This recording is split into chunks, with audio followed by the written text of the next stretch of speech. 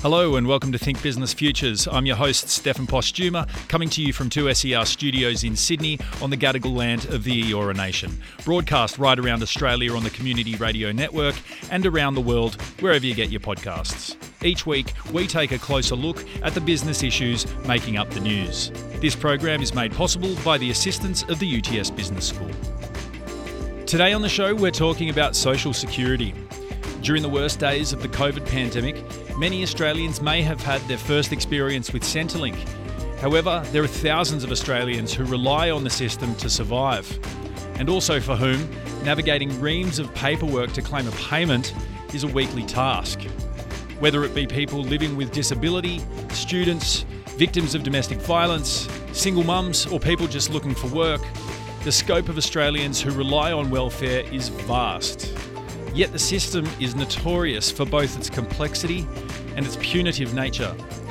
To help explore the pitfalls of Australia's social security system and to offer some simple solutions, I'm joined in the studio by Leanne Ho, CEO of Economic Justice Australia, and by Julius Golab, solicitor at the Welfare Rights Centre. Leanne, Julius, thanks so much for joining me today here on Think Business Futures. Thanks for having us. Thanks, Stefan. Now, Leanne, you recently attended the government's National Jobs Summit and made a powerful speech there. I'm going to play a little bit of it now for our listeners. Have a listen to this. Economic Justice Australia's legal centres see thousands of people every year whose job-seeking efforts are frustrated by their dealings with the social security system. A mum who can't finish TAFE because she's swamped with parents' next obligations. A mum who can't pay for meds for her disabled child because she got cut-off payment when her child was in hospital. Disability support pension is a payment that allows people with a partial capacity to work to cycle in and out of employment as their capacity allows them to participate. But you only have to look at the 56 pages of forms to see how impenetrable that system is. Here's a question on page 23. Are you 21 years of age? Wait for it. Have you worked and earned at least 75% of the maximum wage level A of the Transitional Australian Pay and Classification Scale or a modern award applicable to trainees within an 18-month period since last leaving secondary school? Can anyone in this room answer that question? The social security system has the power, the potential to change lives. We helped a survivor to get onto parenting payment, having her domestic violence recognised. She used that payment to retrain as a social worker, and now she helps others in the same position. A great result, but she needed a lawyer to get it. It shouldn't be this hard. We need the system to change. It's the system that needs to change. Thank you. Leanne, thank you. So, Leanne, your final words in that speech were, it's the system that needs to change. Let's start by identifying some of the biggest and most common challenges that sort of run across all aspects of our social security system. Well, over time, it's become more and more complex.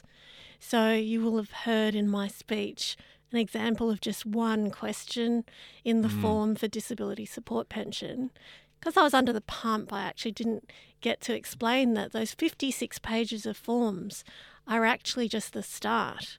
The person making a claim for the disability support pension has to then go and get evidence from their doctor, and if they've got a mental illness, it might be a psychiatrist, and there's just so much information that they need to gather. And it's so difficult for anyone. Like I was saying, all the politicians and CEOs in the room couldn't answer that question. So you can imagine if you're in a really tricky situation, if you've got a brain injury, if you don't have the levels of education, it might be really difficult to navigate the system, and it's only gotten more complex.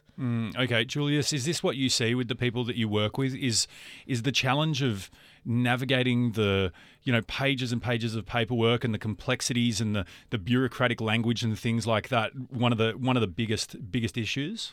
Absolutely. It's such a long and arduous process trying to go through to apply for a Centrelink payment, let alone the disability support pension. It can take sometimes up to 6 months just to hear back with a decision about whether you've been granted the payment or not. In those 6 months, who knows what's happened in your life, whether your disabilities have worsened, and those worsened conditions might not be able to be taken into account with how the law is set up around it. Yeah, you'd often see people, right, who don't get a decision for many months and then end up having to claim again. Yeah, people do end up having to claim again, or they start going through the appeals process, which can add months, sometimes years. And I suppose when it comes to something as significant as, the disability support pension, and you mentioned people with a brain injury, we're talking about people with intellectual disabilities, there seems to be such a level of assumed competence when it comes to being able to understand and complete the processes. And you're also talking about this huge timescale, which can be critical for a person's ability to live independently or ability to, just live with basic needs. Do you see this, Julius? Yeah, it's a system that shouldn't require lawyers to be able to navigate it. The question Leanne brought up during the Job Summit speech, that question barely relates to the pension at all. It's more of a question of whether you're under a certain age and whether you're dependent on your parents, and if not, whether you've earned this certain amount. But it makes no sense at all. And it barely makes any sense to lawyers that are reading it. Leanne, is there anything else? I mean, we're talking about, the difficulty, and it can be difficult for anyone, like you mentioned in your speech. There's politicians there and there's senior bureaucrats who don't even understand the question that you asked. You can see them when you watch the video sort of shaking their head in bemusement as to what is this question even talking about? What other barriers do we see here? What other challenges are seen other than, say you have someone who is a carer, or you go to an organisation that can help you with these sorts of things, and you sort of start out on the right path. What are some of the other challenges that people face with our social security system? A lot of our payments now are actually activity tested, which means that you have to comply with mutual obligations and undertake some activities in order to keep getting your payment. And over time, the system around those mutual obligations has become more and more complex, but also more and more punitive, so that if you don't comply in exactly the right way, then your payment could actually be suspended or cut off altogether. And often people don't even know exactly what they're meant to do because it's so complicated, but also because they are people who need support.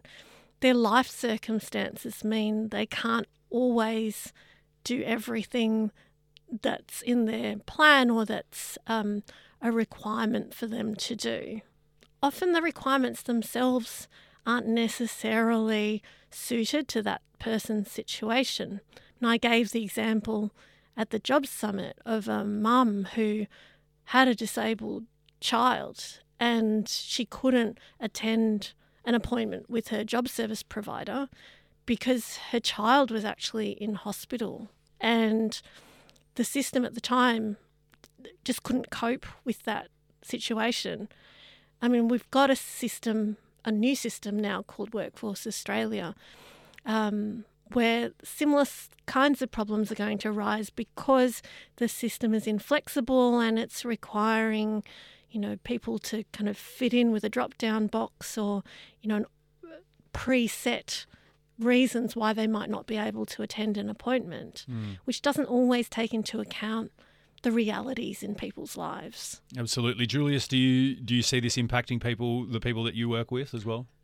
I'd say we see it on a daily basis, people that are running into problems with meeting these criteria to be able to maintain their eligibility for a payment. And particularly with this new Workforce Australia scheme that's come in, We've already seen issues start to arise with it. People that should be exempt from having to meet these criteria that aren't for one reason or another and are having to try and navigate these onerous job search requirements. You know, people in flood-prone areas perhaps that are trying to meet requirements applying for 20 jobs a month. And, you know, these jobs might not exist and definitely don't cater to these people's conditions.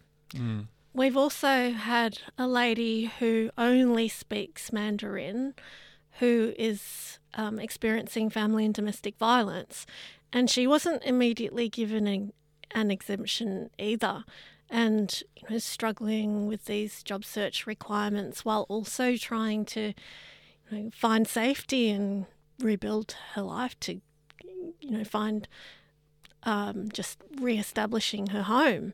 So eventually, with the help of a social worker, she was able to get this exemption. But what we're saying is it really shouldn't be this hard. It's something that should be obvious. Absolutely. Julius, I'll ask you, why do you think we have this system? It seems like there's almost like a government mistrust of the public, that they won't do the right thing, or that we're going to have too many people exploiting the system, which sort of leads to, a return mistrust in government. This, perhaps a mentality that, Centrelink are against me. They're going to try to not give me my payment no matter what. Like, why do you think we have this? Because we have a social welfare system that's there to provide for people who need it. I fail to understand why there are all these processes in place that just make it so difficult. I think the social security system has this punitive nature to it, where there are so many different opportunities for people's payments to be cancelled. If they do the slightest thing wrong, their payment is suspended and then possibly cancelled, and they've either got to reapply or, again, try and go through this lengthy appeals process to get back on a payment. And I think it's somewhat of a systemic problem we have in Australia, where we have this real distrust of people on social security payments, or this stigma associated with receiving payments. Leanne, do you agree with that? Absolutely. And over time, there's been this shift towards being more punitive and to blame the people who need this support. I mean, this could be anyone in our lives. It could be a friend, it could be one of our family members, it could be our neighbour. Anyone at any time could just have something happen in their life, which means they need the support of the social security system. We saw that with COVID. All of a sudden, people who never thought they would need to be on job seeker payment suddenly needed to be on that payment. So it could happen to any of us. But I'd really like to use the imagery that Minister Shorten used about the NDIS, because there was a story a few weeks ago about really high levels of fraud in the NDIS system. And I really appreciated the minister saying, 1 cent paid to a fraudster is 1 cent too many, but we're not going to close the front door to people who need that support. What we're going to do is focus on making sure that all of our investigations, the back door is closed to fraud, that we put the onus on the government to actually do the investigation and work out where there's fraud and to not pay there. Don't close the front door to the people who need it. Yeah, it's very interesting, the sort of culture that's been taken on. And you mentioned the word fraud, and I think that it's almost as if I'm just sort of thinking out loud now, but Australian culture has always had this idea of the dole bludger in the conversation around social security, and the stigma that's associated with it, the type of person who just lives off social welfare and never tries to find a job. However, we identify things like victims of domestic violence, people on disability support. The social welfare system extends so far beyond, what was the dole, now job seeker. And as you mentioned, fraud is one aspect, but I wonder if it's perhaps a part of this sort of grandfathered culture of we don't want any dole bludgers, this sort of everyone in Australia has to work for what they have and things like that, and whether or not the government sort of takes on that narrative and that's what sort of is perpetuated through our social security system. Leanne, yes, please. So it came through really loud and clear through the Jobs Summit who the most disadvantaged groups are. The ones that have the greatest barriers to participation are people over 55. So definitely not your stereotype of the, 20-something-year-old dole bludger. They're over 55. They've got a partial capacity to work through disability, or people who've been long-term unemployed for more than 12 months. So I think we really need to shift those stereotypes to the reality, to what the data tells us are the people who really need that help. Absolutely. Julius, when we talk about making changes to improve the system, like Leanne called for at the Jobs Summit, do you think there's some low-hanging fruit there? Are there some ways that, that are just sort of no-brainers, things that we can change quickly that will help a lot of people? There absolutely are. One in particular is, the provisions around debt waiver in the Social Security Act, particularly for victims of family and domestic violence. With the way the legislation is worded, if you or another person have knowingly misled Centrelink, you're precluded from being able to get a debt wiped because of your circumstances. This, in effect, precludes people that have been victims of coercive control by partners in domestic violence relationships, where perhaps they've been forced to misreport their income or their partner's income, or perhaps they've been forced to tell Centrelink they're single. But yet when the relationship breaks down, or if they're able to flee, they're still left with this debt that they're not able to do anything about. Absolutely. We did an episode of this show on economic abuse recently, and the types of situations that people can find themselves in, and the fact that we have a social welfare system that doesn't recognise this as a big issue, and like you mentioned, having debts wiped and things like that. There you go. Leanne, do you have any other bits of low hanging fruit that you think that we could easily address? Before I move on to that, I'd just like to add to what Julius has said, because it's not only that the waiver isn't available to you if you've knowingly failed to comply with Centrelink, but it's also if another person knowingly fails to comply. So to put that simply, it can be the violent partner or ex-partner who's lied to Centrelink, but it's actually the victim or survivor of domestic violence who's still lumped with the debt. We wouldn't put up with that in any other area of law where you can be held responsible for something that your violent partner or ex-partner did. But somehow that still carries on today in the social security system, and that's got to change. The system definitely has these outdated perceptions, and it needs to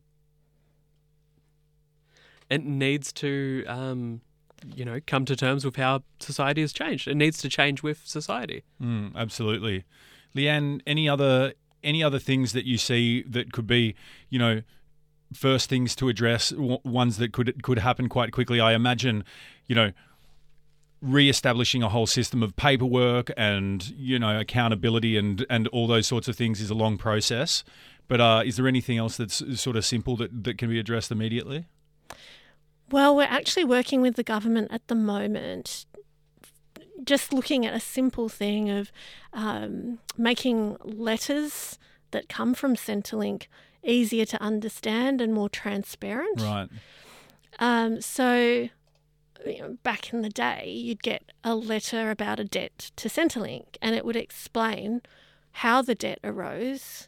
Maybe it's because you were caring for the children, and then Centrelink believed that the care of the children went to, the ex-husband for a while, and so you weren't entitled to parenting payment. But now the letter doesn't say any of that. All it says is you owe this many thousands of dollars and you have to pay it.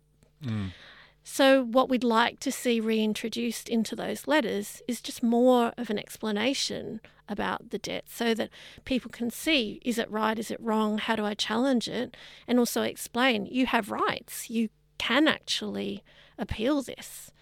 So that's a very simple, should be a very simple thing to fix that would give people, empower people to be able to challenge decisions of Centrelink and feel like they could get some trust back in the system because they can more transparently see how decisions are being made.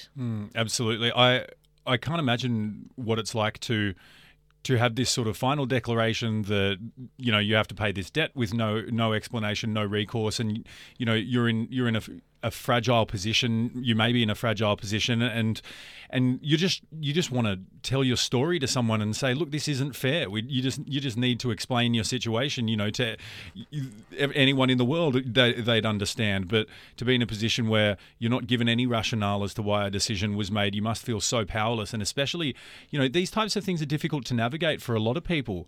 You know, it doesn't matter what position you hold in society. It's hard. Not only is it hard, it's time consuming, it's annoying, it's frustrating, all these sorts of things. So, you know, just to have that simple change, I can totally imagine how it must change things for people. Julius? These debts, they often can be in the tens of thousands of dollars, particularly for family tax benefit payments. Yet all the letter will say on it is your family circumstances have changed. This is something we see week in and week out at our member centres. Clients that contact us about these Centrelink debts. When we ask them, why do you know why you have the debt? All they can say is they've received a letter that says their family circumstances changed. They have no idea what's happened and what's occurred that's led to this. And lawyers like Julius will ring Centrelink on the client's behalf, and even the debt specialist on the other line at Centrelink, all they can say is how much the debt is and to organise a payment plan. So, you know, there's a real problem with resourcing at Centrelink as well, that the person on the other end of the phone should be able to explain how the debt arose and not just be reading off a screen the amount of the debt. It shouldn't take trawling through a sometimes 1,000-page long Freedom of Information request to try and find out why someone has a debt. Absolutely. Look, we are slowly running out of time, or quickly running out of time. The last thing that I want to talk about, the last thing that we have time to get to, is cost of living, because we're experiencing cost of living pressures like we haven't seen in a very, very long time. Now, on the 20th of September, job seeker payments will increase by $1.80, taking the daily rate to $48, which is still well below the poverty line. Leanne, tell us about the current state of affairs in the relationship between cost of living and social security and the conversation between government and around government around increasing these things to something that resembles a payment that allows people to get by, essentially. I think it's almost universal now, the understanding that these payments are too low, you can't live on them. I have heard some people say, oh, but, you know, on top of the base rate, you get all of these, you know, supplementary payments. Well, I mean, that's been completely debunked. Anti-Poverty Week have, you know, explained that even with all of the supplementary payments, you know, a mum with 2 kids is going to live below the poverty line on those payments. So government really just needs to prioritise this. I understand we're in a really tough fiscal environment, but we're talking about people's ability to eat and put a roof over their head. And I should also mention that, you know, you've talked about the job seeker rate, but youth allowance is even less. Absolutely. So these are often, you know, young people. They may be students. They may be looking for work. Perhaps they're living at home with their parents, or in particular, young people that have had to leave home for one reason or another. You know, trying to survive on this bare subsistence payment, eking out an existence fortnight by fortnight, trying to cover increasing costs of food, increasing costs of rent and other bills. Absolutely. I think, it's interesting when you start thinking about the politics when it comes to this, because you did mention then that we're, in a tough economic position at the moment, but previous to the bushfires, we had a government that was focused on balancing the budget and getting there, and we were experiencing, pretty good economic growth, and we were getting there, yet these conversations still weren't on the table. This wasn't something that the government was really interested in addressing. So, despite our position now, it's not something that the government's really taken any steps to addressing, and I think it's a very convenient excuse that we're now in a tough economic position. How do you see, and we'll use this to wrap up, but how do you see us moving forward? How do you see change being made on a broad scale level when it comes to both reforming Social Security and allowing people to access what they need, and also increasing those payments to allow people to live a normal life? It's really a false economy to think that by making these savings now in the Social Security payments that we're not going to see those costs just kicked further down the road in, health or mental health costs or violence or whatever the social costs are downstream. We're paying for the fact that we're not investing in people now, in giving them the basics that they need to live. Julius, thoughts on that to finish off? Yeah, I think we really need to keep in mind that these are real people trying to get by on a day-by-day basis. And $48 isn't enough to get by on a day-by-day basis. Absolutely. It is a tough conversation, and both of you are working for organisations that are trying to address this. I've just played a snippet of Leanne's speech, but I urge everyone to go Google it and have a look at it, and we'll put a link in the show notes how you can go and have a look at that speech from the Jobs Summit. That is unfortunately all we have time for. There's so much more to get to. Maybe we'll do a round 2 where we can talk about things like robo-debt and, the aged care pension and those sorts of things. But that's it for today. We'll have to leave it there. Leanne and Julius, thanks so much for joining me on Think Business Futures. Thanks for having us. Thank you. Thank you for joining us for another episode of Think Business Futures. Thank you to my guests, Julius Golab and Leanne Ho. You can listen and share this chat wherever you get your podcasts. Don't forget to subscribe to get Think Business Futures in your feed each week, and please support the show by leaving a review. I'm your host, Stefan Postuma, and I'll see you again somewhere in the world of business next week.